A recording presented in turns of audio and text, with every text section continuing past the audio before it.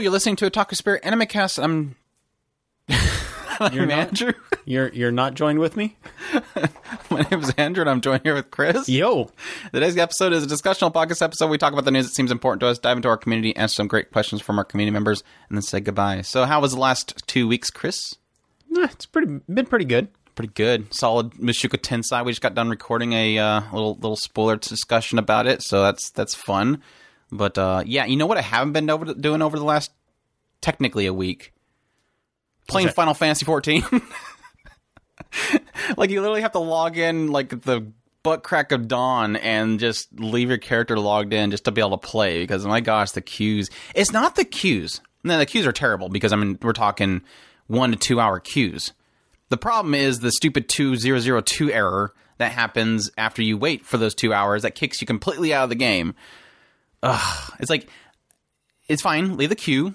I mean, I would want them to improve the server so they can have more, which, thankful for chip shortages and stuff that I'm assuming is the problem for that whole situation. But still, it's like, at least figure out the error. Figure out the error. We'll deal with the queue. I mean, log in when you get home from work or whatever and get to play at midnight. But yeah, I want to be patient, but man, I'm frustrated. It is frustrating. They're talking about giving us 7 days of free game, but I mean that's 90% of the issue. I mean, I'm fine. It sucks. I would love to. All I did this morning was popped in and grabbed my Sage and my Reaper. That's what I want to do. Things. But when it comes down to it, I'm probably not going to play it. I mean, even if I stream this afternoon, I'll probably just pop on to Genshin. I'll see if I can get onto it, but I doubt it. And I'm not going to be too mad about it. But yeah, I agree. 90% of any frustration I have is mostly that error, because it's like Andrew was saying. I don't mind sitting in queue for a couple of hours to play for 10, 20 minutes.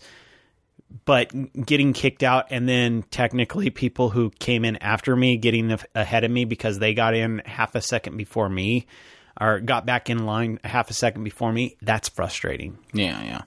I mean, the queue keeps going up too, because I think I started out, it was like 2,800 or something like that, and this other times it's like 4,000 something, and I've seen people with queues of 10,000. It's like, oh my gosh, dude, just... That is one nice thing about having a slightly lower populated server. That exactly. And that's the other frustrating thing, because one of the features they brought in to help with the congestion was being able to world transfer or log in a cross server. And it's like, that's not even usable. That they disabled that. Yeah. Yeah. I mean, it seemed like people were saying that was working early on, because they were talking about how they would switch servers and get like a 50 queue, but then apparently... all I can assume is they thought that was probably causing problems for other servers, and so they went, no, you stick with your own server, which is dumb. Mm-hmm. I was like, oh, that's a cool feature if I could actually use it, because, yeah, there's some other servers that are less congested, and it's frustrating. And I'm patient. There's other things that I can do. I have a lot of stuff that I need to cover and take care of, but it just sucks that when I want to log in, like, I just want to log in. That's it.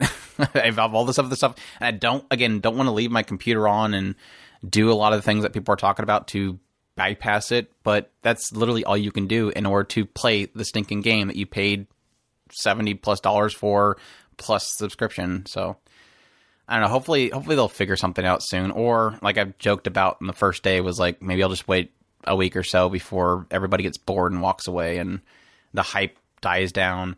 It is funny to see. It's like, I do want to stream it, but I've been hearing that a lot of the streamers are just getting no views because, again, everybody wants to experience the story themselves. Why would you want to log in to watch somebody else experience it when you can't log in yourself? So, but no, I usually just do that because, I mean, I don't think most of our viewers care, and either they don't play the game or they just want to chill and talk. So, yeah, hopefully I can play some of it. But yeah, Genshin's just been nothing really happening there. So I got Albedo.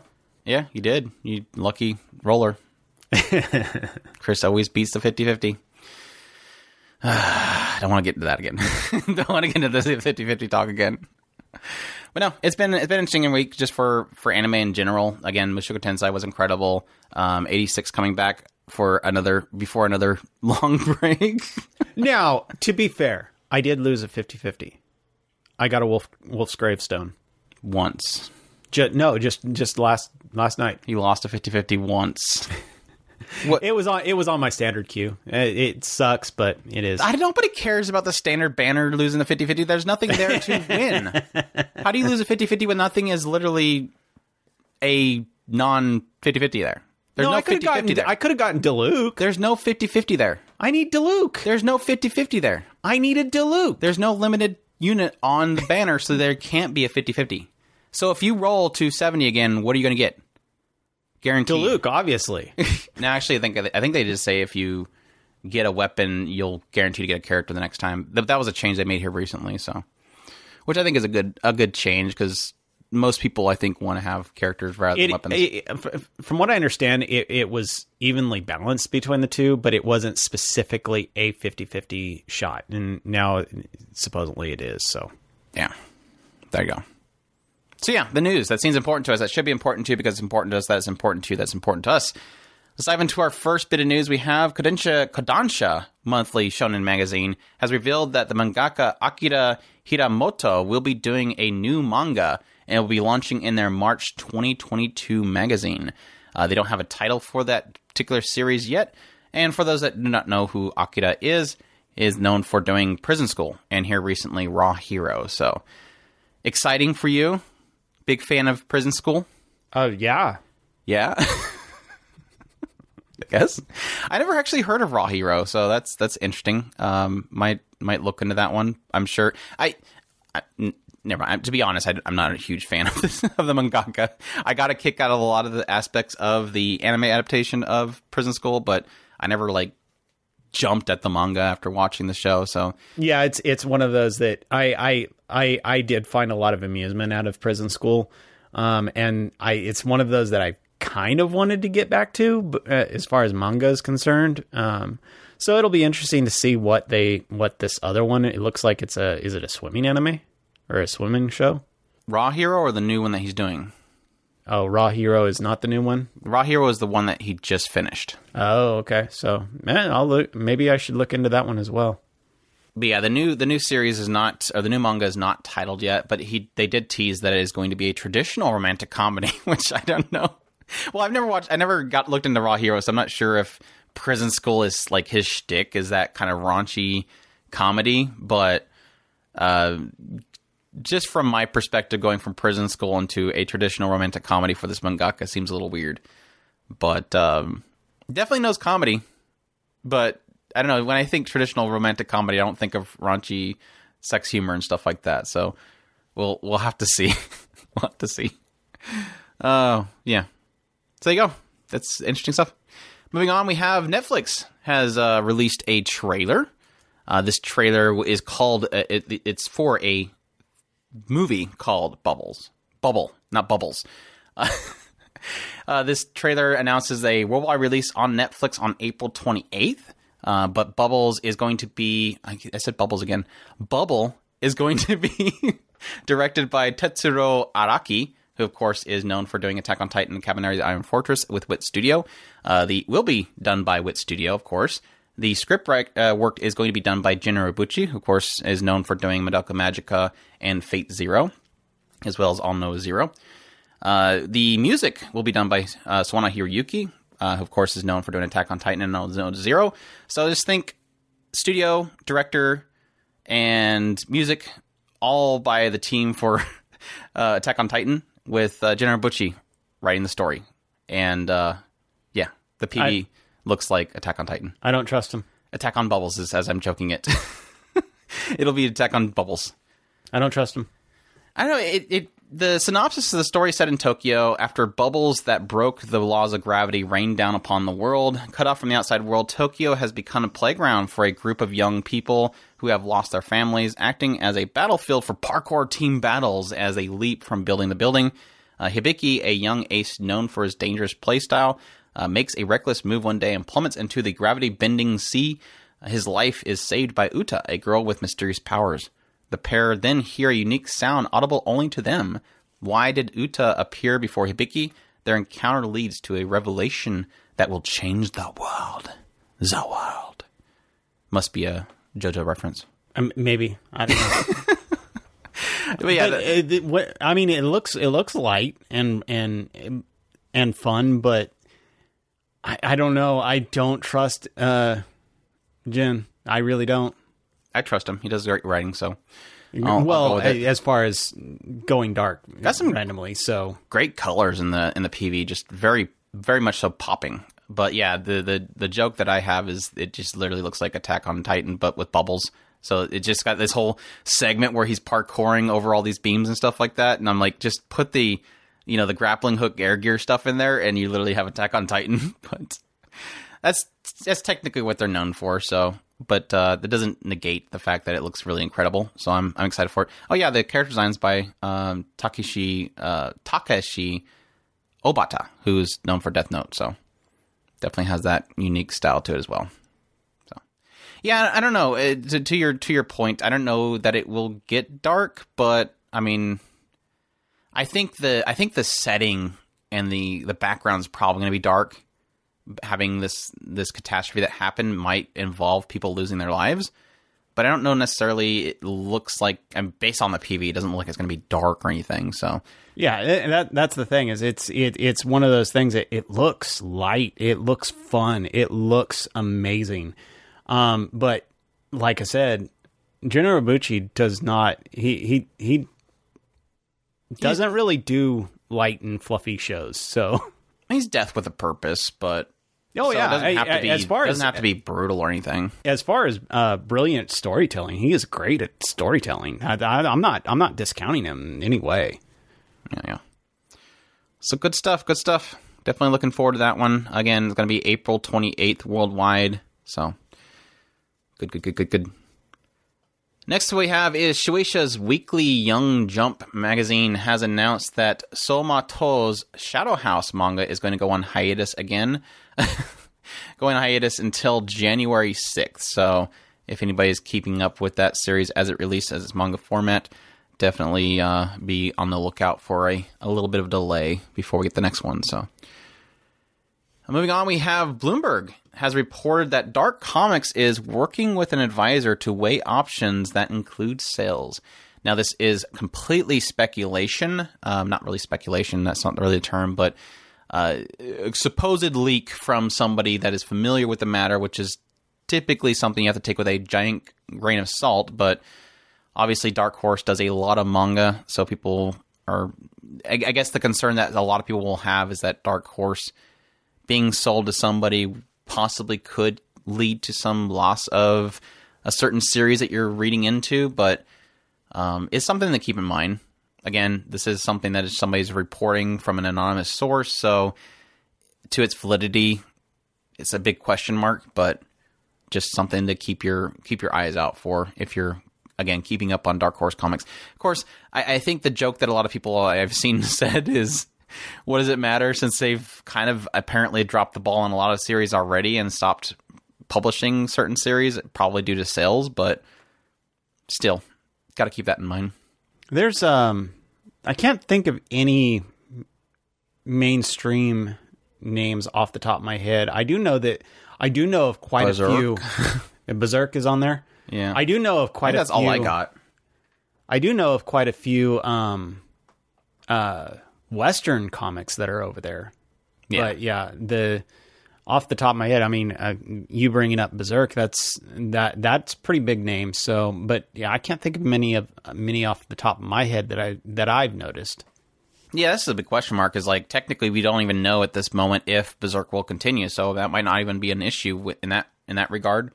But that's not to discount any series that people are currently reading. If you read something from Dark Horse, it's obviously going to affect you, but. Yeah, we don't even know if Berserk will continue, so I don't know if that will affect me at all. But they are technically doing the compilations of Berserk, and I'm sure people are pretty upset about that if they're currently rebuying or whatever the compilation books of Berserk. That will suck. Because I think they're doing hardbound omnibuses, I think, of it currently. Which I kind of was thinking about, but I'm like, no. Mm-hmm. I don't do well with compilation books, to be honest, so... Yeah, big news though. Definitely we'll keep an eye on that and see if anything pops up later. Yeah, that's one of those that it will affect the fandom, so it's good to know about it. Yeah. Next bit we have is Appare Ranman is apparently the manga is ending on January 4th print. This has been announced by the January issue of Kadokawa's Young Ace magazine. So if you're currently keeping up on the manga of that, which I don't think I knew existed, but now I do. So it'll be coming to a conclusion here soon. So interesting stuff. Big news. I think this is probably the biggest news that we have in this list of news is NekoWorks has announced that they are planning on developing, or that they are developing, a new title in the Nekopara franchise. So for all those men of culture out there who obviously know the importance of Neko girls, be happy to know there's another one coming. Seismic is probably all over this. He probably pre-ordered it like 5 times. Yeah, find some way of pre-ordering. Just put the money in a jar somewhere, even if they can't log in to buy it somewhere. But yeah, Nekopara, the title, and I'm going to butcher this just so people know beforehand, so cover your ears if you do not want me to butcher it in your ears. Nekopara after la Vierge Famille. I think that's probably completely wrong. But yeah. The other interesting thing is that they announced that the franchise has sold more than 5 million copies worldwide. So thus, we all know we're not alone. There are many of us out there. We're all coming together. We are the important thing here. Anyways, I don't know where I'm going with that one. There's only 5 million of us that have culture. Well, how many total volumes of Nekopara are there? Like 3 or 4, so you just take that 5 million and divide it by that. So it's at least a million of us strong. I need. Of course, there's a lot of people that will buy multiple copies. They have to have one on Steam. They have to have one from Dempasoft. Is it the one that does? Don't downplay us. I keep including myself in here. I'm not. I've never bought any of it, so I hate myself. You're not a true fan of the Neko Girls, Chris. How dare you? Get off this podcast. Right? I'll handle it, people. Don't worry. We'll handle it off stream. I need to get it on the Switch. I really do. It's on my wish list. I've been... Is it on the Switch? Yeah. It says it right there. Oh. Is it brought I over want to here, say though? that it's on my wish list, so... Is it over here? So is it in English, though? I don't know. Do you want me to go get my Switch and find out? It's okay. It's all right. It's all right. The other big announcement that we have in your this Switch cast, right there. Yeah, it's going to take too much time. The other big announcement for this cast is we have the official website for Ascendance of a Bookworms has released a new key art for Season 3, as well as an April premiere, which we already technically knew it was going to be a spring premiere.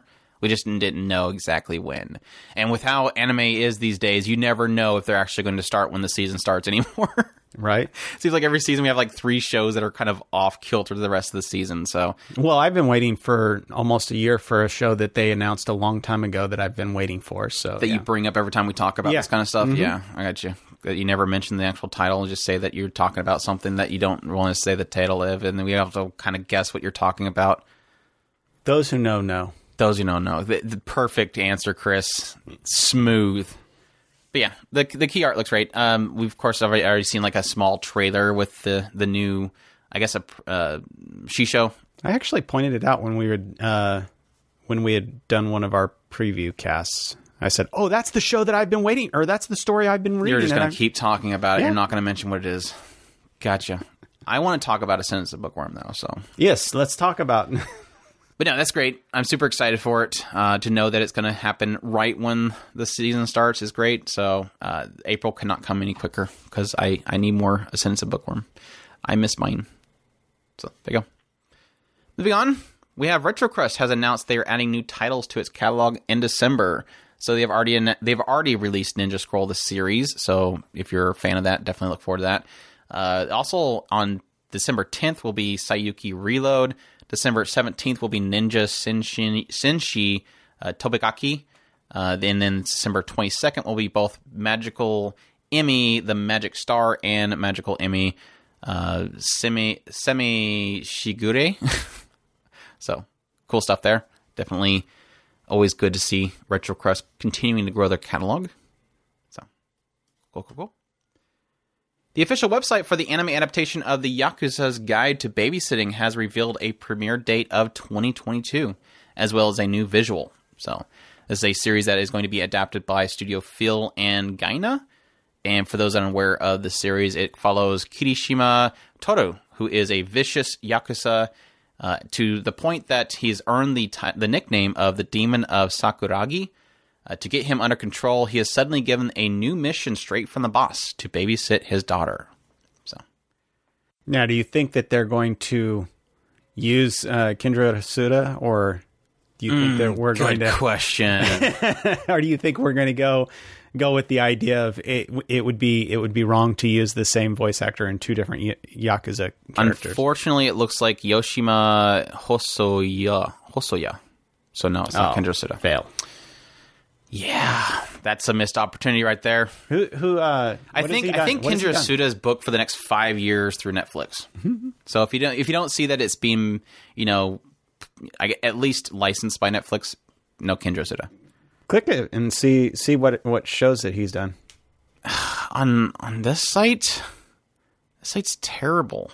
A lot of Fire Emblem stuff. Yeah, it looks a lot of Fire Emblem stuff. A lot of video games too. Yeah, it's a lot of drama CDs, a lot of video games, nothing really anime, so but we'll see. It's not to say he's not going to do a good job. Oh yeah, I'm not. Just not Kindra Suda. I was just curious. Just not Kindra Suda job. I was just kind of curious if I could pick up a rough idea of his character, so. Yeah, holy crap, video games. Just mostly video games. Yeah, we'll see. For next bit we have is Netflix has posted on Twitter a trailer that is announcing the second set of episodes for the new Shaman King series, and that it will be streaming on December 9th. So for those that have watched the first part and they're excited for the second part, definitely look forward to that on December 9th, which is like literally tomorrow or the next day, depending on when we get this posted. So I really do want to watch that series. So hopefully with that release, I'll probably jump in. So crowdfunding campaign has been launched for Can I Make Your Ears Happy in 180 Seconds to get a Blu-ray and DVD release. So obviously that's kind of difficult to, I guess, justify doing a Blu-ray DVD release of a short. So I guess they're leaving it up to the fans if they want to get it or not. The campaign is running until January 31st. And they've already noted that they will not have general sales, which I doubt that's a thing. But it could be.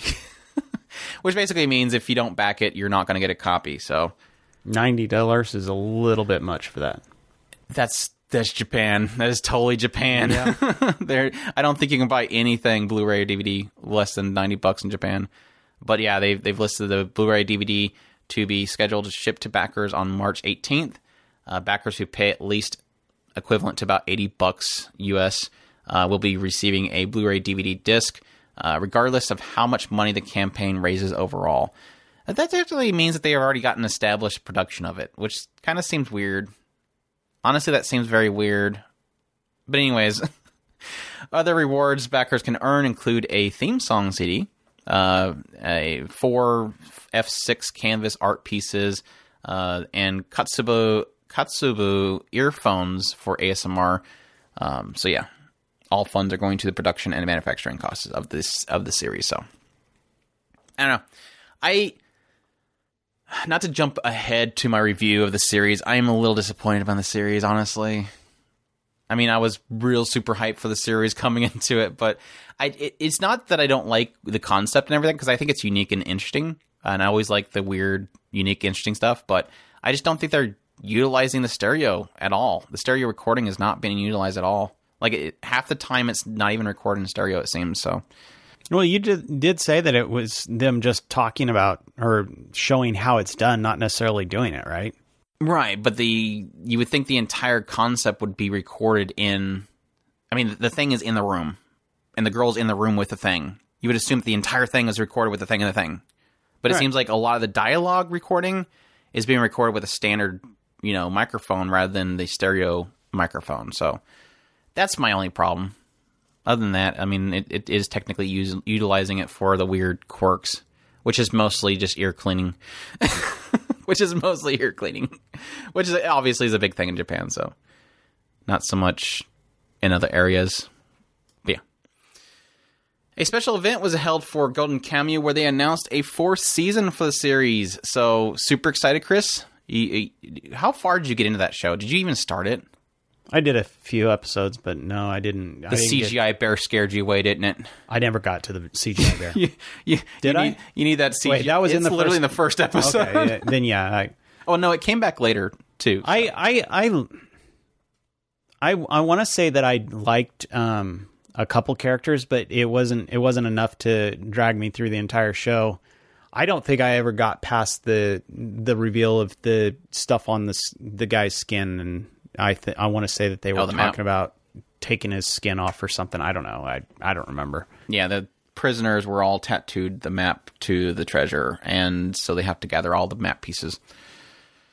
So yeah, the interesting thing that's coming from this, though, I mean, speaking of CGI bears, is that that Brains base is going to be taking over being the active studio over Geno Studio. So I don't know if we could possibly see an improved quality. I know that Geno Studio has always been kind of hit and miss when it comes to some good quality animation. So it might help the series to have Brains base take it over. I'm not sure if it's a transfer because Geno Studio is busy with something else and they want to continue on the series, but it is cool to see that this is getting as much adaptation as it is. I mean, 4 seasons of a show is, I mean, kind of unheard from pretty much almost all shows. So cool stuff, though. Definitely, I dropped off at the 3rd season, so I don't know if I'll get caught up and get into that. So maybe somebody in the comments can let me know, hey man, they're going to this stuff and it's going to be super crazy, so you need to get caught up on it. Or no, it's going to be the same of what you've already gotten, I guess. So, yep, there you go. Square Enix, Big Gangan magazine has revealed that Riichu is launching a manga adaptation of the Vexations of a Shut-In Vampire Princess light novel. So, for those that are fans of that light novel series or just want to get into the series, be looking forward to that. I mean, personally, I'm better at consuming manga, so it's going to be launching in the December 25th issue of the Square Enix Big Gangan magazine. The synopsis for the light novel is a shut-in vampire, Tera Komari, or Komari for short, awakens from her slumber to find she's been promoted to a commander of the army. The thing is, though, her new squad has a reputation for being violently insubordinate. And although Komari was born to a prestigious vampire family, her hatred of blood has made her a picture of mediocrity, scrawny, uncoordinated, and inept at magic. With the odds stacked against her, will the help of her trusty maid be enough for this recluse to blunder her way to success? Interesting premise. So, yeah, a vampire that does not like blood is always interesting. Reborn to Master the Blade light novel is getting an anime adaptation. This has been announced on the official Twitter account for Hobby Japan's HJ Bunko imprint. Reborn to Master the Blade from Hero King to Extraordinary Squire is the full title. Or the Japanese that Andrew will butch is Iyo Yobo o Kiwa Meru Tame Tensesu Soshite Sekai Sakyo. Saikyo? Is it Saikyo? I think it's Sakyo. Sakyo no Minarai Kishi. I did it. I've gone through it. But yeah. The Hero King Inglis last wish is to live again as a warrior, though when he awakens, he realizes he's been reborn as a girl to a noble family. Even when rejected from the knighthood, she sets out to be the most extraordinary squire that there ever was. So, sounds interesting. Doesn't really necessarily. It seems like it's more in the idea of just reborning rather than isekai. So I thought at first it would be an isekai. So interesting. Definitely be on the lookout for that one. Sells it. Oh, sorry. Cells Not at Work manga is coming to an end. I only put this in the list because of my recent joke is, why is there so many Cells at Work adaptations / spinoffs? Oh my gosh, dude. Cells Not at Work manga is coming to an end. It's publishing its final chapter in Kodansha's Shonen Serious magazine. Yeah. More Cells Not at Work is driving me crazy. This one is Here Comes a New Cells at Work spin-off series with laughs galore. Come on, tell me what the hell's about. Wow. Erythroblasts are cells raised by macrophage in order to become promising red blood cells. But that doesn't seem to be really the case here when it comes to erythroblasts, who are an indefinite moratorium with no reason to work. More Cells at Work is coming to an end. So that's one less Cells at Work that Andrew will ever talk about in the future, unless it gets a spin-off of it. They're going to make an anime of it. They will. It just drives me crazy. Yeah, they probably will. Moving on, we have the official YouTube channel for Promise of Wizard mobile game has posted a commercial that was done by Wit Studios. So if you're a fan of Wit Studios' work, not necessarily that you care about the mobile game, you can go check that out. That was literally like 5 seconds worth. Why did I even put this in the news? It was like literally 5 seconds. Because it was Pretty Boys, and you love your Pretty Boys. No, I just literally seen that it was Wit Studios doing something, so I put it in the list. It looks cool. The visual looks cool. I'm not touching the mobile game. But yes, it's a mobile game with Pretty Boys, definitely. It definitely seems to be the thing it's going for. We got all the archetypes too. I'm gonna set it straight. I'm not getting this mobile game either. Well, it's in Japanese, so it makes it difficult too. Phew. But no why did more the kids blow up gotchas. the snowballs or the snowmen? Why blow up the snowmen? Because they're Pretty Boys, and Pretty Boys do that stuff. Is it? I mean, at least this guy destroyed the entire road. I'm not sure what the road did to that guy, but he decided he wanted to destroy the road. I guess he doesn't like carts coming through his neighborhood, so he decided to destroy the road so that they have to take a detour. I don't know. Destruction of snowmen and roads. Check that out if that's interesting to you. So we have some licenses by Seven Seas. We have Seven Seas has picked up the Summer You Were There manga, Candy and Cigarettes manga, and Yokai Cats manga. The one that was kind of interesting to me was, what was it? The Candy and Cigarettes. That was apparently done by the mangaka that has done... What was it? It's in my head and I can't get it out. Capellion. So I knew the artwork right off the bat. I'm like, that looks familiar. So if you're a fan of Capellion, Seems like it's been around for a while. How long has that been around? 2008. Well, Candy and Cigarettes. Yeah. I don't know. Oh no, that was Capellion was launched 2017. in 2017. Yeah. Wow, seems like it's been around a long. That's technically a long time, Chris. That's 4 years. That's true. We're just getting old, so time's getting less significant than it used to be. Some more anime or anime-related video games that Chris can put on his Switch wish list. Atlas has announced on Twitter they will be releasing Vanillaware's 13 Sentinels Aegis Rim on Switch in the West on April 12th. Additionally, Bandai Namco Entertainment has announced that it will release .hack Goo Last Recode HD on Switch worldwide on March 10th. So, 2 more Switch titles to add to your list there, Chris. I'm kind of bummed by this because, granted, I don't see a problem with playing 13 Sentinels on my PS4. That seems like such a Switch game. Not really that it seems like a Switch game quality-wise. It's not a heavy visual game. Now, granted, you can get a lot of particles when you're fighting and stuff like that, but it's a tactics game that's very kind of limited on how much visual rendering's happening.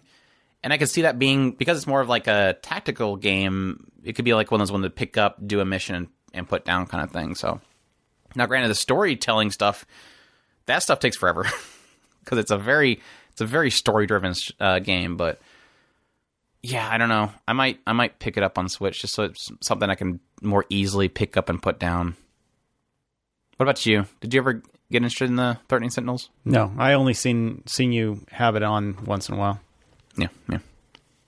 Cool stuff though. What about .hack Goo? You interested in doing the HD Super Collection of .hack Goo? I don't know, possibly. Because that's what, four games in one? That's like a lot of content.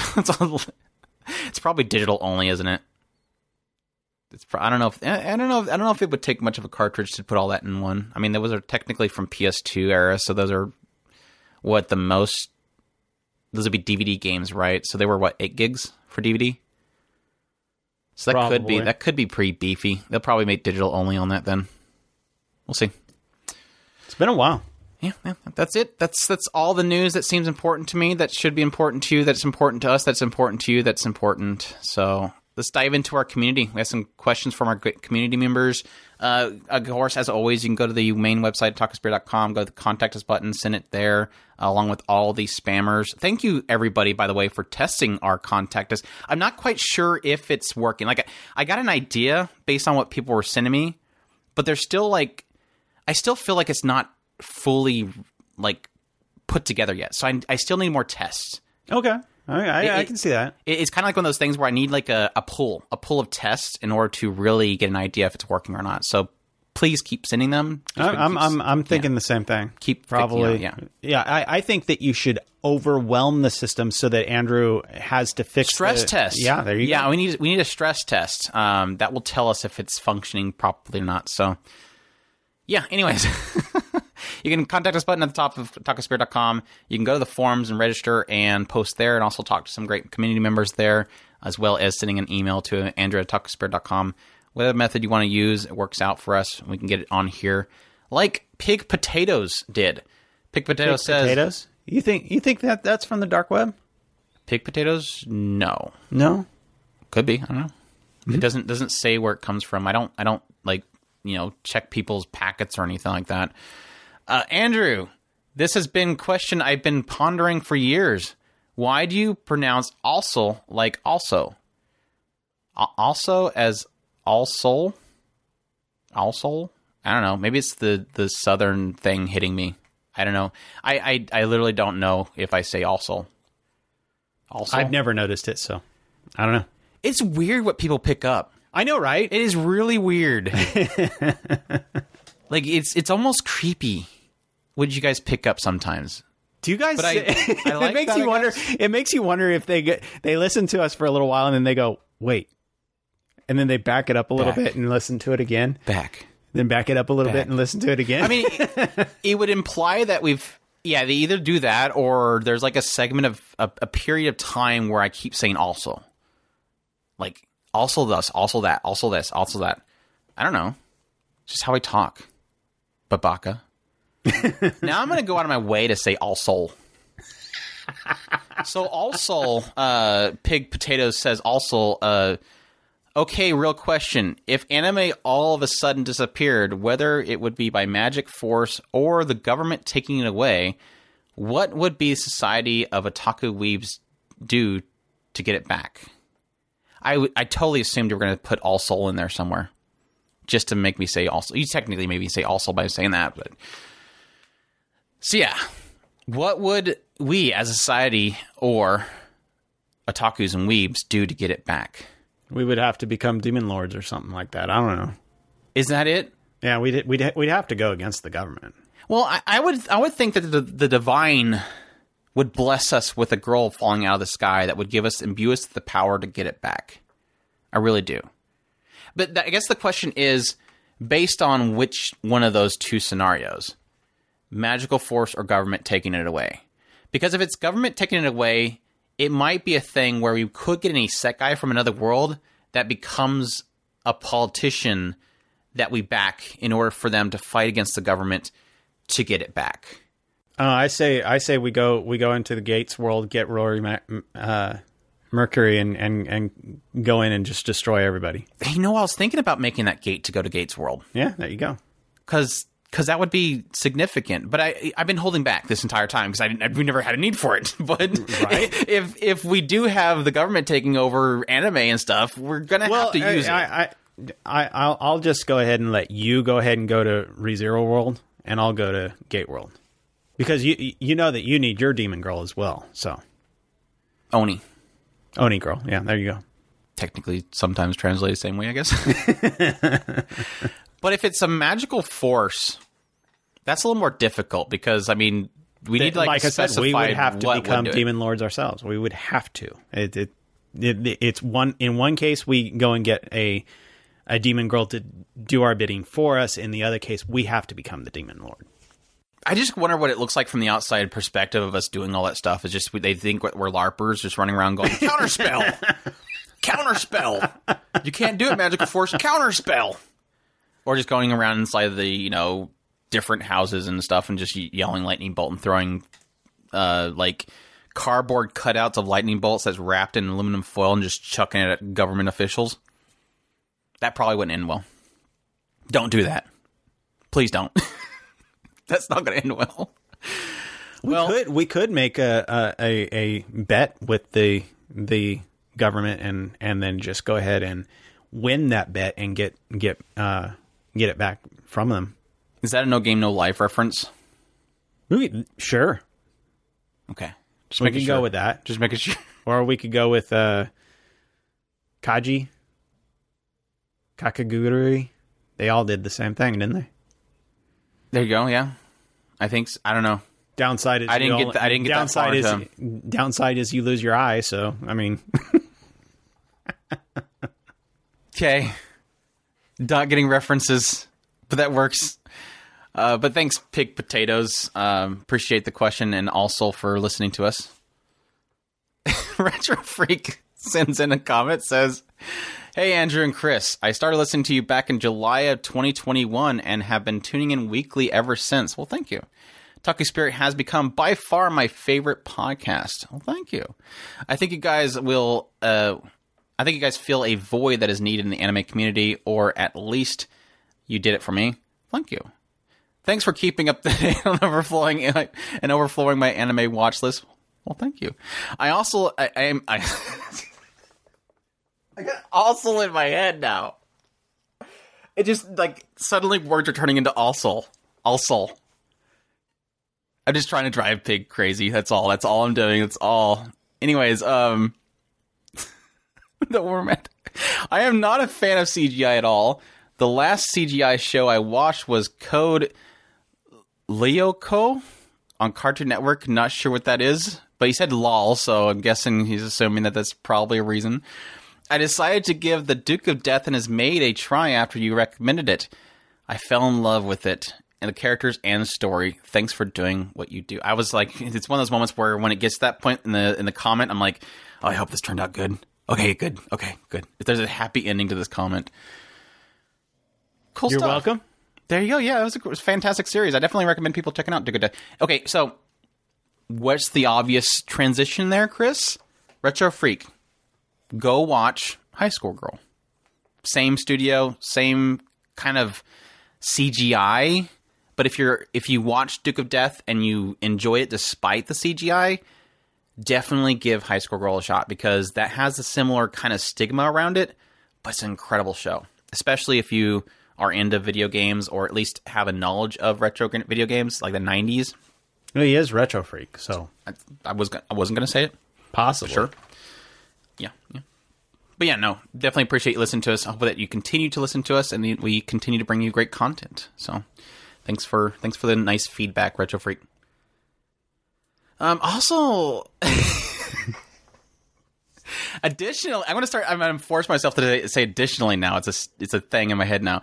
Retro Freak, if you're again still wanting to kind of get some ideas of some other shows to check out, despite them CGI, Nice Sidonia is definitely a suggestion from me. What other ones are CGI that we enjoyed even still? The one with the Ajin, if you like more violent stuff. I mean, they're both Polygon Pictures. I mean, technically, they're both very violent. All of Polygon Pictures is stuff that I've enjoyed, most of all that stuff. But yeah, some suggestions. Not that I'm trying to make you actively seek out CGI stuff. Well, if it wasn't for the fact that it was really more while they were still experimenting with it, I would have mentioned Arpeggio. But that's I would fill that one out. I love it, but at the same time, I know that like Andrew was really turned off at first, but I don't know if it came out now, if he'd still feel the same. So, well, a lot of that stuff back in the day was just how it looked so stiff, and that was really where you see them starting out. I mean, technically, Nice Sidonia is the same way; it's very stiff, but that's Polygon Pictures early on. So, yeah, Expelled from Paradise is solid too. It's a full CGI one. So, yeah. Velvet writes in, says, "Hello there, Otaku Spirit Crew.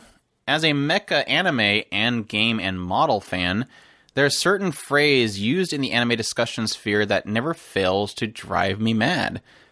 Quote unquote, unlike most shows, this one focuses on the characters, disregarding the obvious fact that, in fact, most shows do focus on characters, and the show is just focus on the mecha are rare." I think I had this entire discussion on my 86 is overrated video. I wonder if this is in response to that. No, I think I put this in before I did that. Also says there also seems to be there also times where they do watch one, but they claim it is only because it is deconstruction, but that's a whole different can of worms. Mecha, Magical Girl, maybe even sports. What other genres do you think people generalize? Why do you think that is? That's a can of worms. That question has a kind of a catch-22 in it. We have discussed it several times, and we've tried to differentiate between a show that is a character-driven show and a world-driven show, or a mechanics, world-building, story-building show. The problem with mecha, this is one of those that, yes, it's technically a world-driven show. I guess probably the best one to describe it the best would be Heavy Object. Heavy Object is taking the mecha genre per se and driving it to its absolute farthest point of saying literally the entire point of this. It's Super Robot to the nth degree. Where they've given up on the idea of wars in general, and they just put two heavy objects against each other, and everything is decided based on that.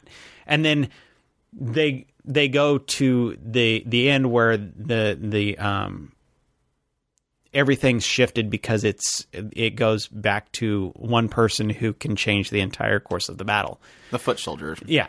So it's the reason why I say it's a catch-22 is mostly in the fact of, by acknowledging the idea that because I do kind of disagree to a point, mostly in the fact that some shows are really, like I said, the Super Robot is a thing where the Super Robot literally is half of the show. I remember several times watching shows where I went, this entire show is a tech sheet. I don't find that enjoyable.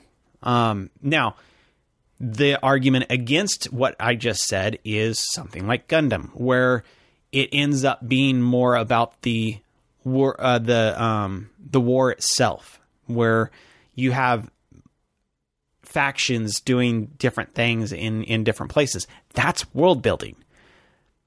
A show like what's a good one where it'd be more character centric in the same respect? Well, I guess 86, since it's in the mainstream right now. 86 is more character study. It does have a lot of factions involved in it, but it is character study. Character study is about how is this person reacting to this situation. Not necessarily, it's exploring their emotions, exploring what drives them, exploring their motivations. That's very different from factions, worlds, concepts, ideas, and strategy and politics. All that stuff is world building. Yes, they coexist in a lot of cases. That is the point. Otherwise, if, like I said in I think when we were talking about building an anime or something like that, I pointed out the fact of, You can't have characters in an empty space. You can't have a world without characters to explore. You need both. Sometimes a writer might be stronger at world building or stronger at character building. But when it comes down to it, you need both. Yeah, that was kind of the thing I was getting from this conversation this question is more of the idea of, I don't think it's necessarily that there's always characters. Yes. Like you said, well, there's, I mean, if they do something really crazy, artsy fartsy, it might not have a character in it, but in most cases, the character is typically the vehicle. You're following that character as they're involved in a world. For this case, mecha. This world has mecha in it, and the character gets into it. Obviously, there's going to be characters always. I think, to play a little bit devil's advocate to what you're asking there, Velvet, is that I think what the point that most people are making in that regard is that sometimes the characters don't develop. Like, there's nothing to them. They're just either the boy who gets thrown in the machine and he constantly is always whining about being in the machine, and you don't really see any development in it. Whereas I think that, I guess, again, to what people might be arguing against you is the idea that there's a lot of shows where there's actual developments in the characters. They grow. They see significant change in their dynamics. How they see the world gets evolved. And to, again, come back on your end of the thing is it's all in the perception of the viewer. Some people can see something as being significant while others don't. I've had plenty of times where I see that a character goes through a lot of crazy stuff and I'm totally invested, but then somebody else comes around the corner and says, no, it was a garbage story. I didn't see anything in that character. I think a lot of people view the growth of a character differently. And I've had times where I think that a show doesn't have much development and then somebody says, no, that character's seen huge changes in them. And I'm like, well, I didn't see it. I'm sorry. So to play on both sides of that argument there. But no, like I said, technically your comments here, which you probably see my video if you're watching 86 and you want to get into that. But I made a video a couple weeks ago regarding if 86 was really overrated, because I seen a comment where somebody was saying it's an overrated mecha show. And what's kind of technically stirred that video was that this one comment of this person saying that 86 is overrated eventually comes back into the argument and says that people arguing that it's not about the mecha is, I guess, dumb, essentially. Like, that every mecha show isn't about the mecha. Which, one, technically blew up his entire argument, but two, that sometimes we kind of go out of our way to say, well, this is a mecha show. When typically, most mecha shows have a story, and the mecha isn't necessarily the central focus. So it's kind of a fallacy to say, well, go, if you like mecha shows, go watch this show, because they're all different. Every mecha show is going to be different. The story is going to be different. The premise is going to be different. The characters are going to be different. We just labeled a mecha show because there's a robot in it at some point. Well, yeah, but it's not necessarily that it's important. I think you were pointing out the fact that technically, and I agree, when it comes down to it, they're not really mecha. They're tanks on spider legs. Yeah, they're spider tanks. I mean, they're spider tanks and yes, spider tanks with blades. I mean, they each have different weapons, but they're all spider tanks. Yeah, the entire time all I was seeing was spiders. The entire time I was watching the show, I was like, these are spiders. They're cool, but obviously the guy who designed these things likes spiders. But I mean, the woman. I'm just correcting you so that somebody else doesn't have to correct you. I'm not being mad. But no, the whole argument there that he started out that conversation with was, well, if anybody likes this, they must be those people that haven't even watched 5 mecha shows. And then people came back and said, no, it's a great show. It's not really about the mecha. It's about, again, the war. It's about the discrimination. It's about the characters, what they go through, the children soldiers. All that kind of stuff is a story. Wow. Does that mean that I haven't watched 5 mechas? Yeah. No, that was funny. Was I see now. Yeah, my response is like, well, I've watched 100 and something, 150 or something mecha shows. Come at me, bro. Let's talk about it. If you're looking for somebody that enjoys it, I'm your man. But no, the whole point of that whole thing was that you're saying here that you haven't watched many mecha shows if you think this is a great show. And then over here they're saying, well, everybody's saying that it's not about the mechas, hasn't watched many of the shows apparently, because, again, insinuating that they're never about the mecha. Now, I would argue that there's some shows where it seems like every episode, all they can care about is, this is the newest, greatest mecha. they fights this thing, and the next episode, well, here's the newest model that I can take out that one, or the importance of the story is securing this mecha, and the technobabble might just overwhelm the show itself. But yes, typically with every single mecha, it's going to be about the characters, it's going to be about the war, it's going to be about all this other stuff that's not involving it. It's just, it includes a mecha.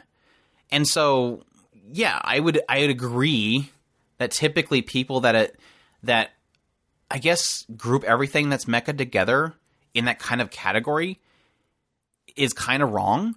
It's similar to Magical Girl. Magical Girls, they all have their own stories and characters and stuff like that, but we always kind of group them together. But I think it's just kind of an easy way. If you enjoy watching idol shows, you're going to probably watch a lot of idol shows, and they all have the similar category of a idol show. Magical Girls are all going to have the similar aspect of having a transformation and a girl that's magical, really, is all it is. And yes, mecha shows are going to have mecha somewhere in there. And I think that some people do like to go after those specific things. Sports, I think, is a huge example of that.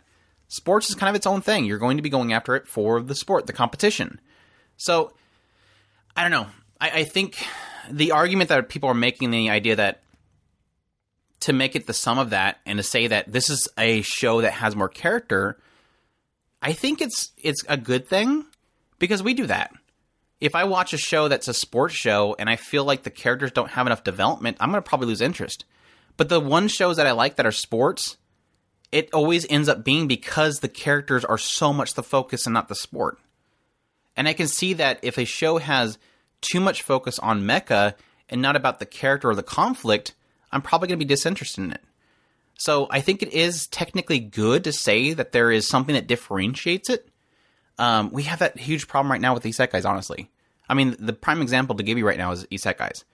What's the argument that everybody makes? I mean, I just got done watching a certain AniTuber complain about isekais for the next season. It's like, well, but that's what we do, is we're going to go in there and say, yes, there's a ton of isekais, but this one's doing this one's doing this, this one's doing this one's doing this, because people that don't view everything need to know how to differentiate it, I guess. I would agree, because that goes back to the brown couch that I point out a lot of times of what is stop throwing out the show just because it is quote unquote the mecha. I even though I hate to sound like I'm speaking against it. The idea is, if you go into a mecha show, don't automatically assume that it's just going to be a mecha. It's one thing to have, like I said, back in the day, back in the day, back when I rode a dinosaur at school. I remember watching one particular show. I mentioned it a few minutes ago of watching a show that had just a whole bunch of technobabble, and I always associated mecha with that. Going through the entire I think it was Gundam Heavy Object that broke you from that, right? Because I think when we did a review for Heavy Object, you were talking about the technobabble being something that normally shies you away, and you kind of went with it with this one. Maybe. Because I want to say that we watched Heavy Object before I watched Gundam, right? Mm-hmm. So then, yeah, the Heavy Object would have been the one that would have turned me off of that. I'm trying to think. I remember the scene in my head with you complaining about technobabble, and I'm trying to remember what it was. It wasn't the Nobunaga one that had the mech in it, was it? I don't know. Anyway, sorry. But yeah, the whole idea behind a lot of that stuff has always that concept was something that made me shy away from mecha. Not that I was completely and totally against mecha, but I shied away from it. Going through Heavy Object and all the Gundams, I've come to accept it as kind of a part and course of it. It's Mecha Otaku stuff. Yeah. Mecha Otaku will like that technobabble, and I think that's the thing that shies people away. And I can understand why. It's something that I think it creates realism. I think there is an element of immersion when you hear somebody talk about the intricacies of the pistons and stuff. Yeah, because that's the stuff that makes you kind of get, for lack of a better term, geeky about it. I mean, when it comes down to it, well, why do people the Star Trek nerds? I mean, I hate the term nerds per se, Trekkies. but it is the Trekkies. Why do they get excited about each version of the Enterprise? Because they go into these big old long explanations of what is in this particular room. They've got the entire Enterprise mapped out in a lot of cases, and it's like, wow, you guys blow me away with your level of knowledge of this stuff. That's what works for Gundam or Super Robot otaku. They love that stuff, and that more power to them. But like I said, I shied away from it because that's the kind of stuff that I don't really get a thing out of that. But at the same time, now on the isekai realm, there is stories where the character will explore his world, and if it has the gamey aspects like how not to summon not how not to summon, well, that one too, but is it wrong to pick up girls in a dungeon? That those gamey things in that particular world, that drives me. I like that kind of concept. So therefore, those kinds of stories are the ones that I'm driven for. You may find that boring, but I, at the same time, don't find a lot of love for the horror. No, the technical specs of this mecha. So 6 in one hand, half dozen in the other. Each one of us has our own thing that we're driven towards. It doesn't mean that you're wrong. It just is. Those are the things that drive you. These are the things that drive me. I think a good way to kind of explain how we got to this point is how my mind plays out, how things played out to this point where you're at, Velvet, is I think where it all kind of began is when you have that oversaturation of a genre. What happens when you have an oversaturation of a genre is you have a lot of people that dismiss because they're tired of it. So you do have a season. Yeah, there was a point in which we had a lot of mecha. There was as much mecha as there was isekais now. And again, we've talked about the fact that there was an oversaturation of club shows at some point. There was an oversaturation of harem shows at some point. There was an oversaturation of magical girls at some point. And I think what happens is whenever you have that oversaturation of a genre is you have some people that get tired of it. They see so much of it that they think that it all is the same, because technically there is a large portion of the show or the story that will be the same, because what is it? Mecha. What is it? Magical girl. And so when you watch an entire season and there's 5 shows where the girls are transforming, you're going to go, I've seen the transformation stuff already. And what happens is people get disenchanted by those shows. And so you'll have that period of time where somebody goes, I seen 5 magical girls this season. I'm kind of getting tired of. I'm getting fatigued. And the next season comes around, and you have there's 5 more magical girls. They're all going to be the same. Insert mecha, insert isekai into that same category.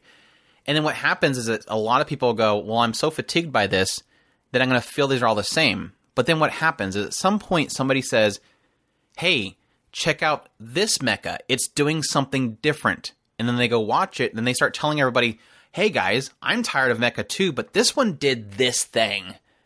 And so I think that's where you get this reaction, is you have that certain people are getting, and again, isekai right now is a prime example. You have a lot of people that are coming out, us included, to say, hey, I know you guys are tired of isekais, but this one's doing this. Not that none of the other ones are doing that, but that this one right here caught my attention because it's doing it either better or doing it in a cool way. The Deconstructions, I think, is a prime example when you have, the plethora of the large amount of magical girls that came out, and then eventually what happened? Madoka came out. And then everybody's excited because it's quote-unquote deconstructing it. Also. So I think that's that's how you're at the point that you're at. And I don't think it's a bad thing, because I do think it's good that you personally scrutinize that, because that allows you to, I think, see what other people don't see. that despite there being a similar element, mecha, magical girl, isekai, that there's something outside of it that's not the sum of the characters are better or it's a deconstruction or whatever. Because sometimes that's just kind of... I know, I've seen some people say that certain things are deconstruction of things, and I'm like, I don't get where you're getting that from. I know it's a cool term ever since Madoka Magica to say that things are deconstructing things, but I don't think it's to the... I guess it doesn't really have to be to a certain level to be deconstructed. It just has to do a deconstruction of something. But yeah, I'm kind of glad people stopped doing that. It was like big for a while. It's like, oh, it's the next Madoka Magic. This one's deconstructing this. It seemed like it was a cool term. Like you seen something nobody's seen. It was kind of like that. But I hope we answer that question somewhere in all that. Hopefully they don't hate us now. Velvet also says, P.S. As a fan and reader of the original Muv-Luv trilogy, I always like to watch the impression videos and hear your thoughts. I'm guessing you're talking about Muv-Luv Alternative, which I'm doing weekly. I get a lot of comments like that. A lot of people are enjoying that, my weird take on things. So I'm glad you're enjoying them. Thank you for watching them. PPVS, Otaku Spirit Discord server when... I don't know. I'm having a hard time keeping up with everything. I'm leaving that up to Chris, really, honestly, because I have like YouTube comments, Twitter, just a lot of places where I'm trying to keep up with all the comments. So I just don't have the time to watch a Discord server also. So also, I'm really stuck on also now. Thanks, Pig Potatoes. Thanks, Philip, for the question. Moving on, we have Lynx chimes in and says, with the new technology and changing times for anime, how do you think animators can keep up with spirit or style of normal anime with a lot of studios changing into 3D animation? Also, another question, what do you think is the best 3D anime so far? We're getting back to CGI stuff again. So yeah, how do you think that they will keep up with the spirit of anime despite them changing to CGI? Were you looking at it with a weird eye? I'm trying to reread what you just wrote. I didn't write anything. I know. So anime is changing to CGI. How do you think they can keep the spirit of normal 2D animation as they transition to that, which seems to be the obvious change? I think did we talk about this in our CGI podcast? We were talking about the idea that we've talked about it. It's an eventuality. It's an eventuality. Most everything right now is technically done with computers. Yeah, I think they're trying to figure out how to incorporate it. And like you were saying, try to keep the essence of it. We've only seen maybe 2 or 3 shows that have actually captured that. It's pretty rare. The problem is, I mean, you can look across all these shows. I would suggest doing kind of the general ideas. Like we mentioned a little while ago, Arpeggio was kind of the first of the mainstream shows that really did it. Then you go into, like we've mentioned, Babunki Baranki was probably the one that I thought was most aesthetically pleasing. But you also have the different brand. Andrew has mentioned Polygon, like Ajin, and what was the other one? Knights of Sidonia. That's a brand that a feel of them that it seems to be kind of they're heading down that direction. Well, I think Nobunaga Concerta did it as well. I didn't think that was aesthetically pleasing. Way bad. Of course, that was a way early one. I think the thing that we talked about in the CGI podcast, and it's the way they're going to keep that they're going to be able to kind of capture that, is at some point they got to figure out how to, and this sounds weird, but to squish it. Like, you have it CGI, it's obviously rendered in an environment. They'll create an environment for the character to stand in, and then they put the render of the character in that environment, and they move it around. There's got to be a point in which they'll get rid of that depth, make that depth be essentially artistically added, and flatten it. Somehow flatten the character so you don't see that roundedness of them. And yeah, there's a lot of cases where it feels like they're getting there, but never has it ever felt like you don't realize it's there. You always feel it's there. And I think that's both in combination of how the characters move, the frame rate issues that they always have, because they can never, even though they like to cut frames to make it look like an old style anime, it never feels right. It never feels right. Their whole argument for why they don't make it, 60 plus frames per second that they're rendering the animation in, and that they're purposely cutting it down to like 24 to 40, or 24 to 30, I'm sorry. The reason why they're cutting the frames is to make it to where it looks like a traditionally styled anime that is, only so many cuts per second. And what it ends up doing by cutting those is it looks very awkward. It doesn't feel fluid because they're not animating it to look fluid. Whereas if they're traditionally animating it, they're going to animate it knowing that there's only so many frames in this cut. Whereas with the CGI, they're just using a machine to cut it, so it doesn't really look like they're trying to hide that transition.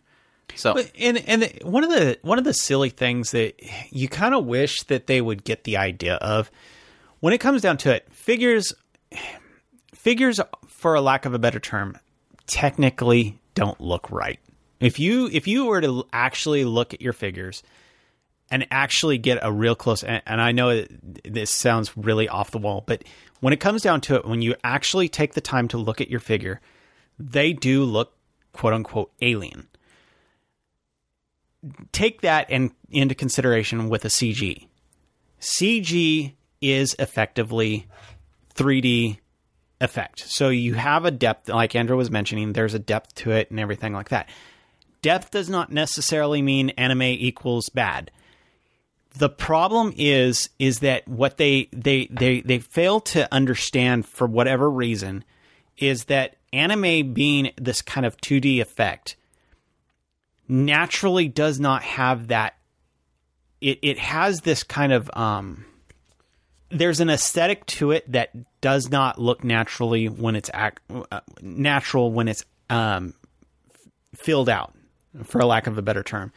And that's the problem, is that they're trying to convert this aesthetic that is best in a 2D plane and trying to make it into something that it's not with the 3D plane. You might as well just go with, there is some shows or some artists that have actually mastered this kind of anime feel and yet still capture the depth. Some do pull it off, but it's rare in a lot of cases, because most of them do look kind of, if you kind of break it down to its essence, it doesn't look natural when it does have that depth added to it. So take that for what it is. I think it's a lot of the cases it's just the fact that it's the difference between the 2D plane and the 3D plane do not always work out together. Well, I mean, if you think about it, whenever you see a shot of a character, it's usually certain perspectives. Like the face perspective, it's always kind of certain perspectives, and it's always kind of within that frame. And when you go to the 3D plane, you're now having to, have every single one of those different perspectives in play. Yeah. And I don't think that really looks good. And at least in my perspective. I mean, I think that you do get a kind of a idea of that in full plane with a figure. And I think that's similar to the cases of things like Buki Bronchi, where you do sometimes actually pull it off, is having that perspective. Now, I guess the argument really is the idea of making a 3D fully rounded character look right versus making a 3D fully rounded character flattened to look like a traditional style. And like I said before, that's where I would hope they'd eventually get to, where you'll watch a 2D animated show not even realizing it's CGI.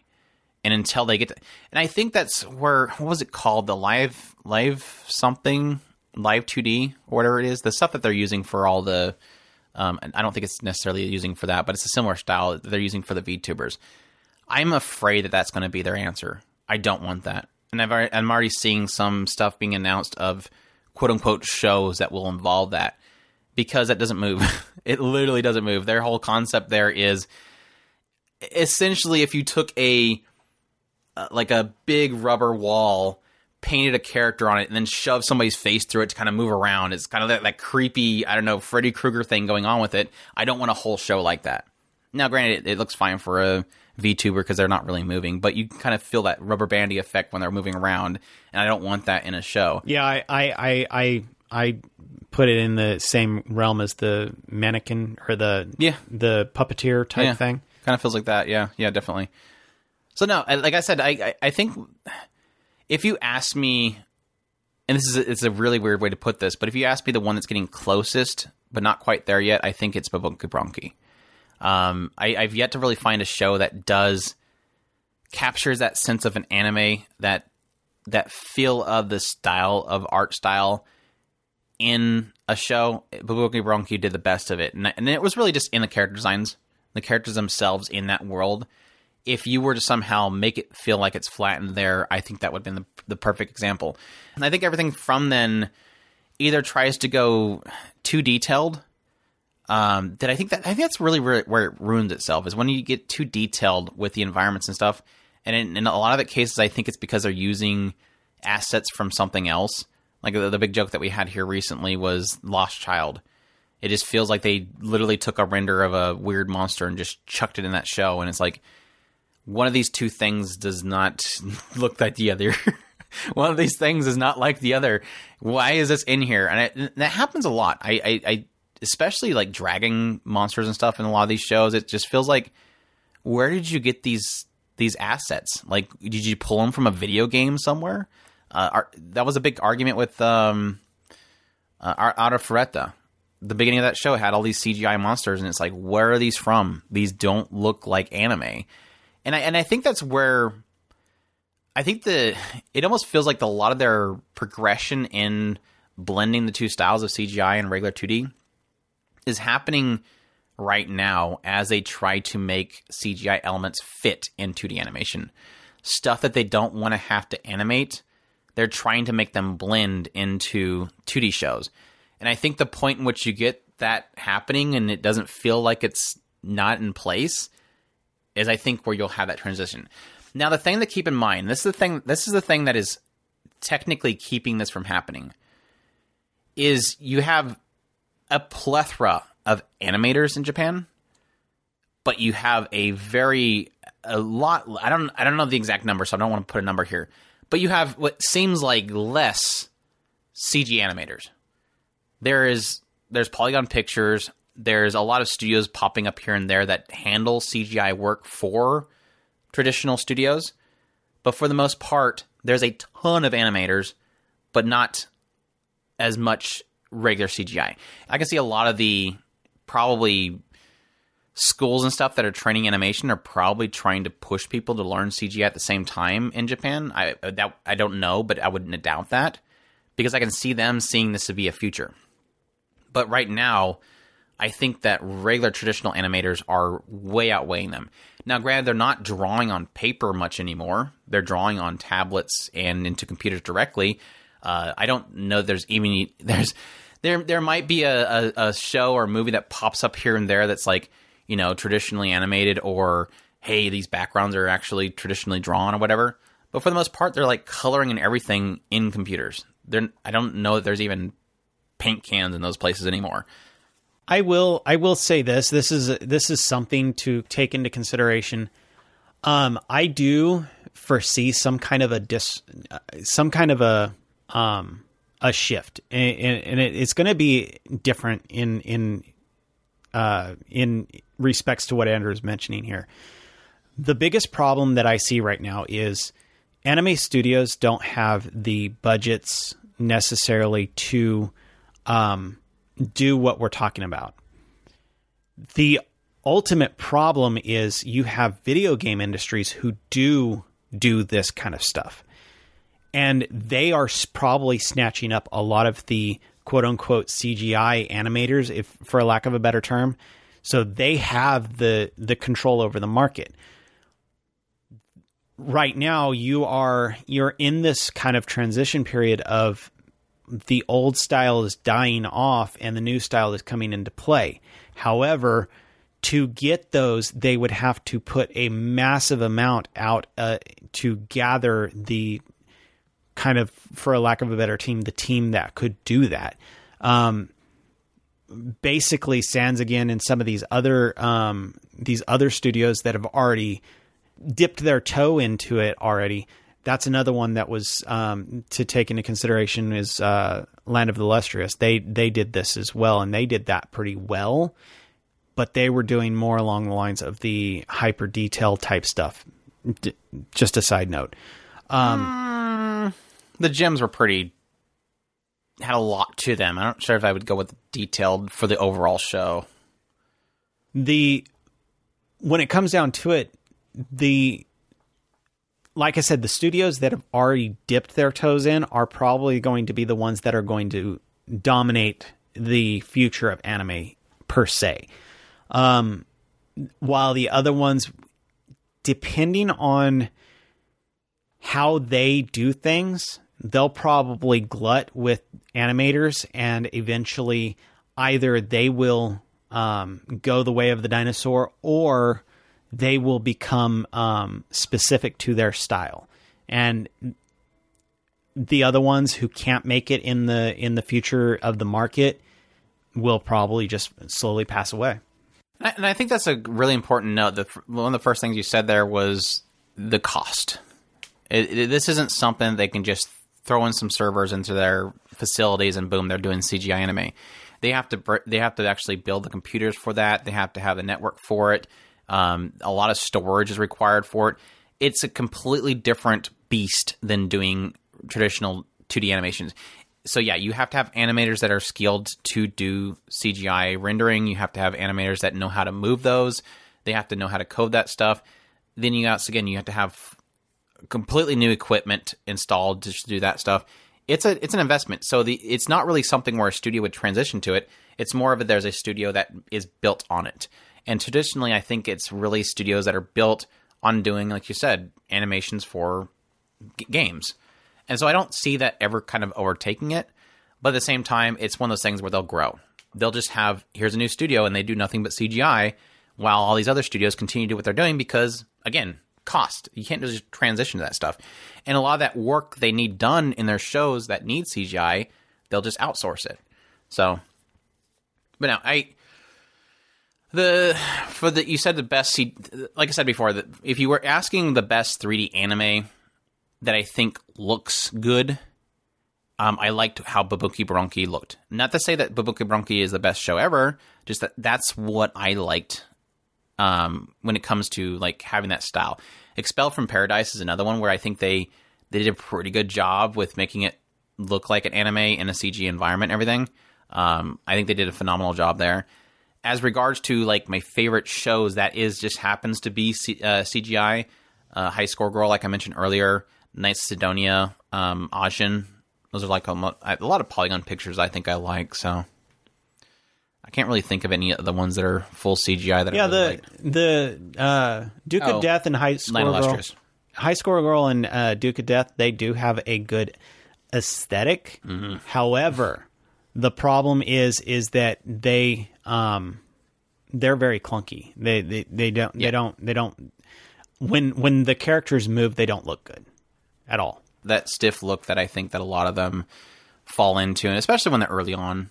But I think that a lot of them, like Polygon Pictures, is kind of improving that. Like I said, when I first watched Knights of Sidonia, the first one, it was like, these look like basically stick figures walking around. It just doesn't look good. They don't look fluid. Beastar is another one that's fantastic, even though it is CGI. There's a lot of really good CGI shows out there. I try not to let it dissuade me. Like, and it's sad because I've been meaning to make a video on this, but one of the things that I'm struggling with right now is that this season was bad with CGI. Like, typically I'll give CGI show, like last season, Nighthead. I watched that despite it being CGI and everybody saying this is a terrible show because it's CGI. I always like to give CGI shows a shot because when's the next time I want to get a Land of Lustrous? When's the next time I want to get a Knights of Sidonia or something? It's not as if when they look at a story and they go, this story's crappy, better use a CGI studio. They don't do that. They go, this story is this.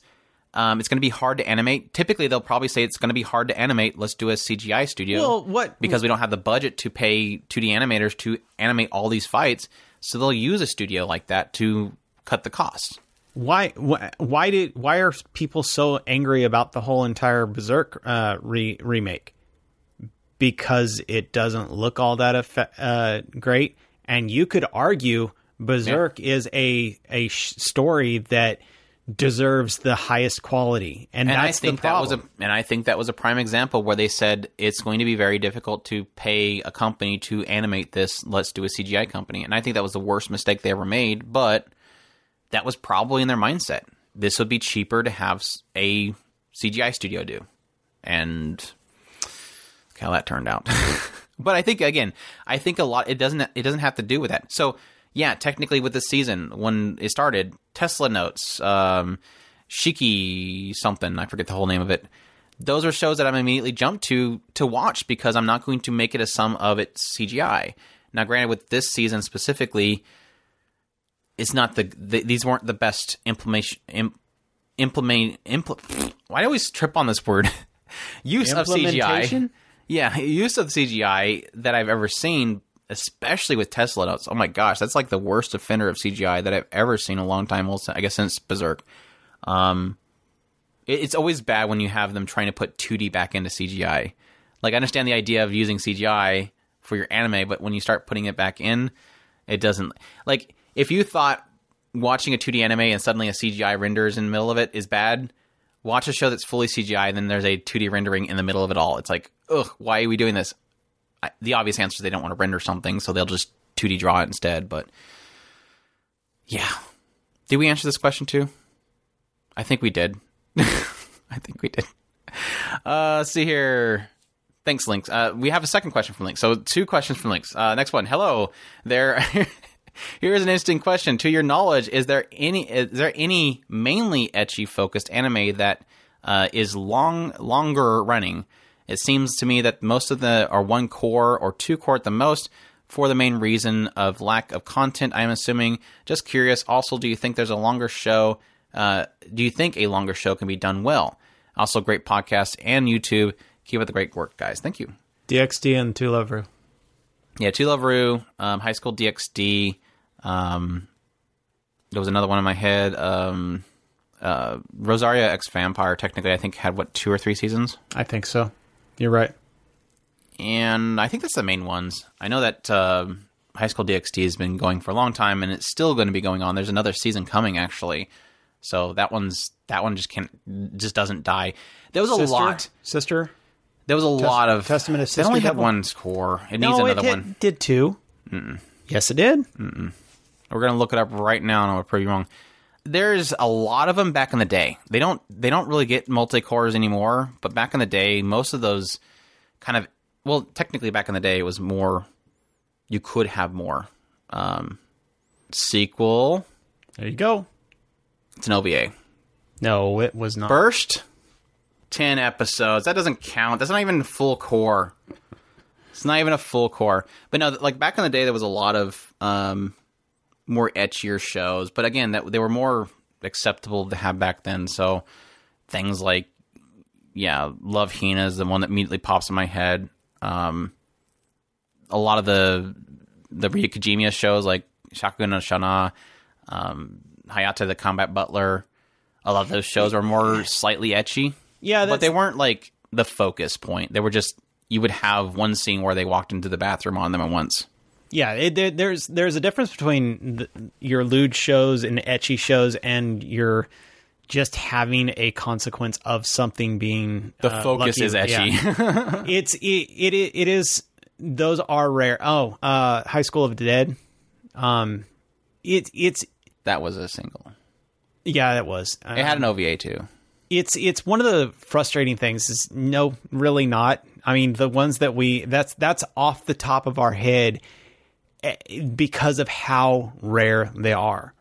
And I think the fact that its focus is the ecchi is the prime example of why they wouldn't continue on. With most cases where you have a show is continuing on, again, as we always say, technically for the most part, majority of anime are advertisements for the source material.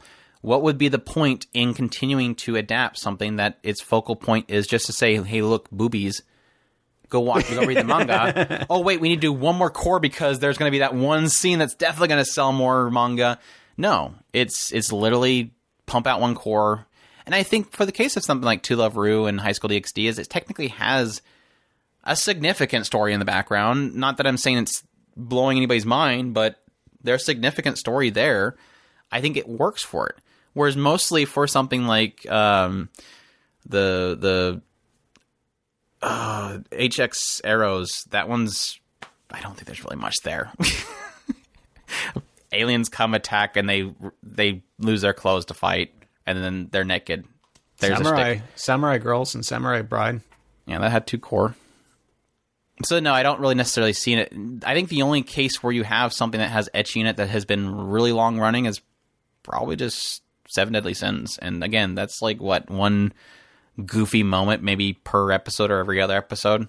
Yeah, he's it's not the focal point. That's probably the most like ecchi-esque shonen out there. Yeah, so I give it some credit there. If you give that one the leeway, then you go into Fairy Tail that has some where they go on about what's her face here and there. Wow, yeah. Wow moments, the wow moments. But no, I think that's probably why you don't see it much. So yeah. Let's see. We have Smackatosh sends us in an email, says, just helping test the new Contact Us button. I'm finally getting to those questions. After the Manga Planet X Kodansha announcement, do you think there will be a chance that Kadokawa Bookwalker will finally allow non-Japanese subscriptions? As of now, both the subscription plans for manga and light novels are geo-blocked, as only the Japanese translated are available. For your information, AVPN does get around this. Wow, I did not notice that. I would suspect, I hope so. I have seriously been, I am on the cusp of buying some stuff from Bookwalker because Bookwalker and J Novel, both. I have their apps on my system. There's so many stories on those things that I want bad, and it's very frustrating. Yeah, I think the nice thing that's been happening lately, I mean, this has been something that's been really spiraling into effect. Yeah, you can probably say it's as far back as like Crunchyroll going legit, even equally with a lot of the companies picking up on source materials and a lot more source materials. The whole advent of kickstarting, bringing really big named visual novels over here is obviously there is this point in which these companies in Japan are realizing we can make money in the West. And now, granted, that doesn't always work, and there's cases where they think it's going to work and it blows up in their faces. I mean, Daisuki.net was a prime example of that, them going, hey, let's make our own service. Obviously, it seemed like they didn't make enough from it, so they just basically stopped. But they're seeing that there is a significance here. And to have a lot of this stuff starting to get, I guess, overseas without some sort of proxy over here, I think it's best. I want that to happen. I want these companies to say, hey, subscribe to us over here, and you can get our content, rather than it be some company over here grabbing it and translating it. So I think it's a good thing. I think it's an eventual thing, but I'm not really too locked in a lot of that stuff. So Chris would know that stuff more than me. Yeah, the like I had mentioned before, once they figure out how to serve the product directly to us, these companies are dead. I wholeheartedly believe that once they figure out they can deliver the product directly to us, a lot of these gatekeeping companies are gone. And I think that the big challenge they have is just getting proper translations. And and I like the idea of them handling the translations themselves, but honestly, they're going to have a lot of English in there. So I do think they need to get a lot of good translators on board, preferably English native speakings. Just hopefully hire them and bring them over there. just move them to Japan. Get them away from the West. That way we don't have weird translations or translations into something else like Spanish or something.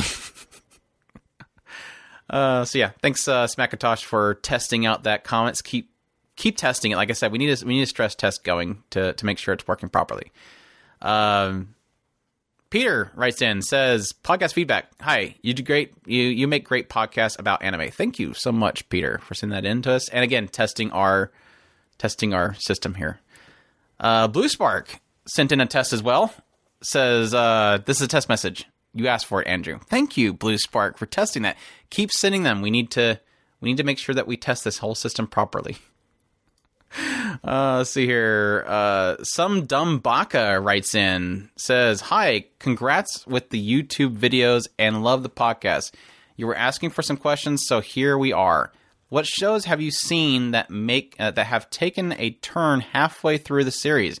I'm currently watching and enjoying Aquatope, and after episode 12, the supernatural aspects of Gama Gama and even the deity are gone and turns from drama to slice of life. Granted, we only have 4 more episodes to go. 2 more now. It's still enjoyable, but the focus of the show has shifted. Have you encountered shifts like this before? And if so, how do you like them? I watched Hajimete no Gal and really liked how the main characters changed and defended his girlfriend and even took a beating. You really don't see much in those sorts of shows. Keep up the amazing work and take care. Thank you. I'm not sure how significant of a shift you're talking about, but yes, technically Punchline is the one that we always bring up. Yeah. We call it a bait and switch. I don't know if bait and switch is what you're referring to it. Technically, like I said, Aquatope feels like that too, because you feel like it's all about saving Gama Gama, and there's this weird dude that's constantly every single scene chain walking around this deity thing, and then suddenly we're talking Tengara. about Tengara and marketing. So yeah, this is a dumb way to answer this, but it's honestly true. I like it when it works. I hate shifts when they don't work, and I love it when they do work. There you go. Like I said, Punchline worked. It was like, now granted, Punchline, I didn't like it at first because technically I was losing my ecchi because it was really severely ecchi early on, and that technically settles down a lot with that shift, but it was a really good shift, so it was amazing for that reason.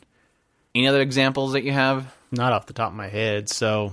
Typically most shows have the idea they're going for really off the bat, and you don't really see those shifts, but I mean, technically, if you've watched Aquatope, you've probably watched it, but A Lull in the Sea had a huge shift in it as well, halfway through it. It was what I was referring to when I talked about Aquatope. I'm like, this feels just like how they handled Lull in the Sea. It had a huge shift at some point, a turning point, so to speak. Turning point?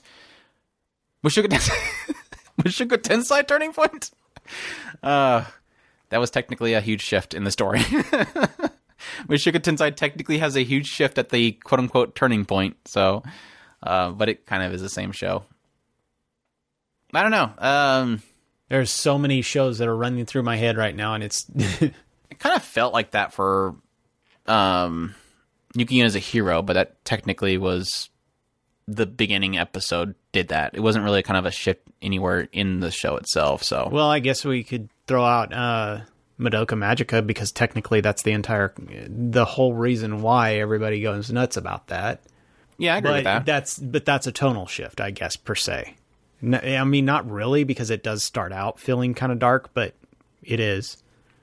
Yeah, I think there's something to be said about the big reveal. A lot of shows have that curtain draw, and you start to see everything behind it. I don't know if that's necessarily I guess same. That's technically speaking, since we're bringing up basically Genrobuchi shows, that's generally his entire thing is kind of showing off a certain idea, well thought out, but at some point there's usually a shift of some sort. And the reason why I bring that up is because of the show that I don't like the guy in, that everybody makes fun of me for not liking the guy in.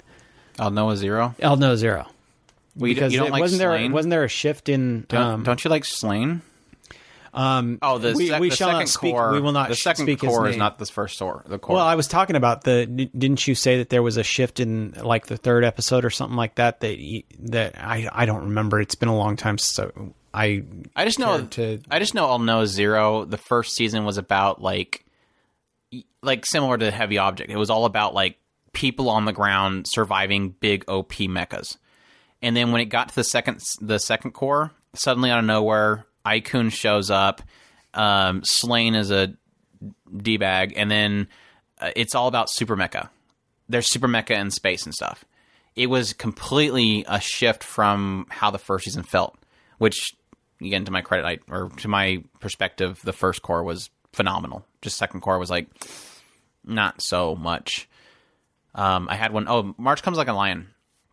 Now that is mainly because of character development, but March Comes in Like a Lion. It seemed like you could argue it. Every core feels like it's a different story because there's so much progression in the character.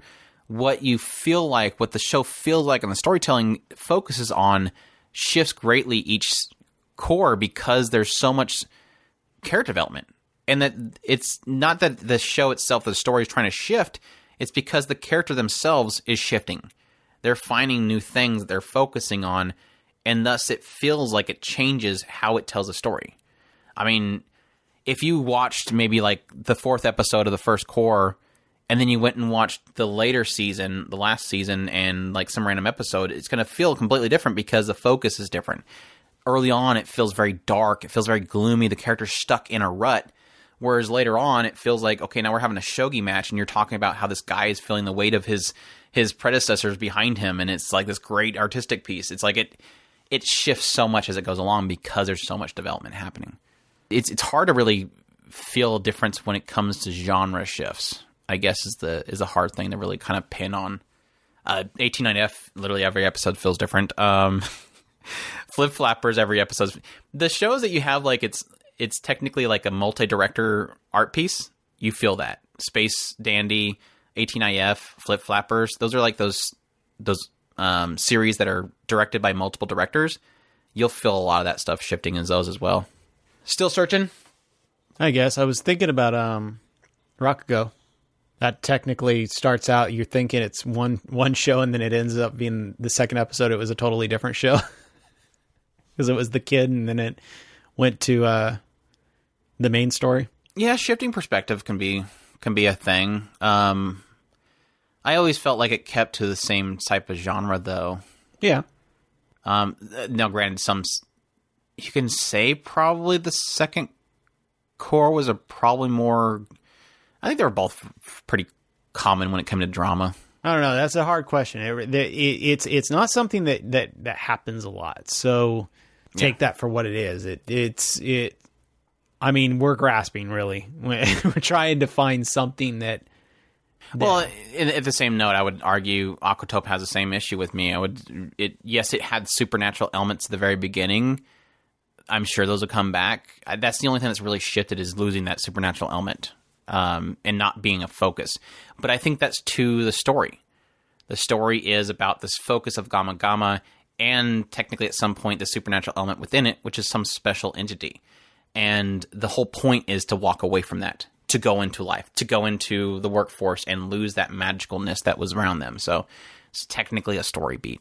But thanks for the questions, some dumb baka. Hope you got some information there. Again, I think a lot of those directorial stuff is where you're going to find a lot of those shifting. But as for story beats, typically they like to keep to certain story elements. So it's kind of hard to really peg. But yeah, that's it. I think we'll call it there. Again, we need some more stress testing of the server before you guys give up on that stuff. We definitely appreciate you guys helping us with that, though. As always, hope you guys enjoyed this little run through of the news and some great questions from our community members. Thank you, Pig Potatoes, some Dumbaka, Retro Freak, Velvet, and Lynx for the great questions that we had here. As always, definitely appreciate everybody that supports us through our Patreon and through our tips link and our video tips link, and also on the main page too, including Seismic Wolf, Jason Marsh, Mark Tyler, Adrian DeWalke, Sakumbi, Theodore Mulgren, Sergio Arlaso, Ferro Saito, Yari, Ben O'Draskell, Havoc, Toshi, Cesar Salas, CM0, John Bear, Jekyll Geek, QB, Edward Hernandez, Rodney Forehand, Kevin Nauta, Hector Amaya Jr., Butai, Smackatosh, Jay-Z Meister, Dave B., Nick C., Chris Richardson, David Mochizuki, Electro Pirate here recently, Peter Strianis, Neko Senpai 77 just recently joined us, so we thank you guys for jumping in. Chris Richardson, Furazu Kame, Fana, Ruby Rose, XD, Khan, Jay-Z Meister. Definitely appreciate it. That's a good problem to have. Having a lot to say is a good problem to have, but we make sure that everybody knows that we definitely recognize their help for us. So, and as always, for people telling other people about us, here recently had Genghis Khan talking about a certain AniTuber doing a preview sort of thing for the next season, and they're like, "Just go check out Otaku Spirit." I'm like, I don't want to get in the middle of like the fandom of that AniTuber, but at the same time, I really appreciate that comment. I'm very careful about how I respond to that because I don't want them to think that I, want to get into a fight with them. But yeah, they definitely appreciate that. That was, by the way, technically, that should be our next week's podcast. So if you guys are excited for the next season, winter 2022, we're getting to next year. We'll be doing that podcast next week. So that means this week I'm going to be doing a lot of research to figure all that stuff out and get it done. So I almost thought it was supposed to be this week because that popped up. People start those earlier than usual, but I have to fight not to do it early because we typically for some reason 3 weeks out from the next season, a lot of things shift. And so if we do it early, it'll end up being incorrect information. So to minimize that, we don't want to do it too far out. So if you want to know more information about the winter 2021 season, or 2022, check out our podcast when we do that next week. But yeah, as always, appreciate you guys for checking us out, and y'all take care. Os.